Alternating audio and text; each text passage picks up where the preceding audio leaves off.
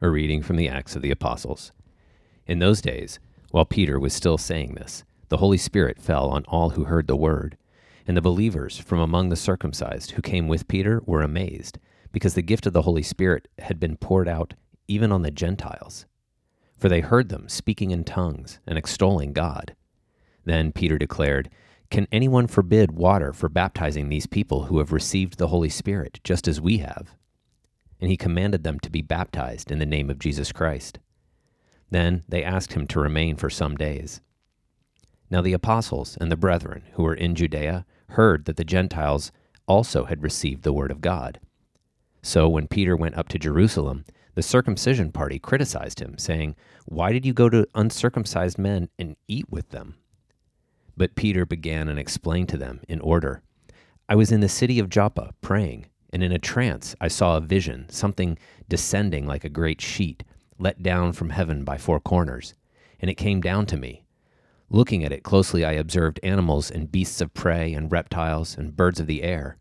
And I heard a voice saying to me, 'Rise, Peter, kill and eat.' But I said, 'No, Lord, for nothing common or unclean has ever entered my mouth.' But the voice answered a second time from heaven, 'What God has cleansed, you must not call common.' This happened 3 times, and all was drawn up again into heaven." A reading from the Gospel according to St. John. The Lord said to the Jews who came to him, "I go away, and you will seek me, and die in your sin. Where I am going, you cannot come." Then said the Jews, "Will he kill himself, since he says, 'Where I am going, you cannot come'?" He said to them, "You are from below, I am from above. You are of this world, I am not of this world.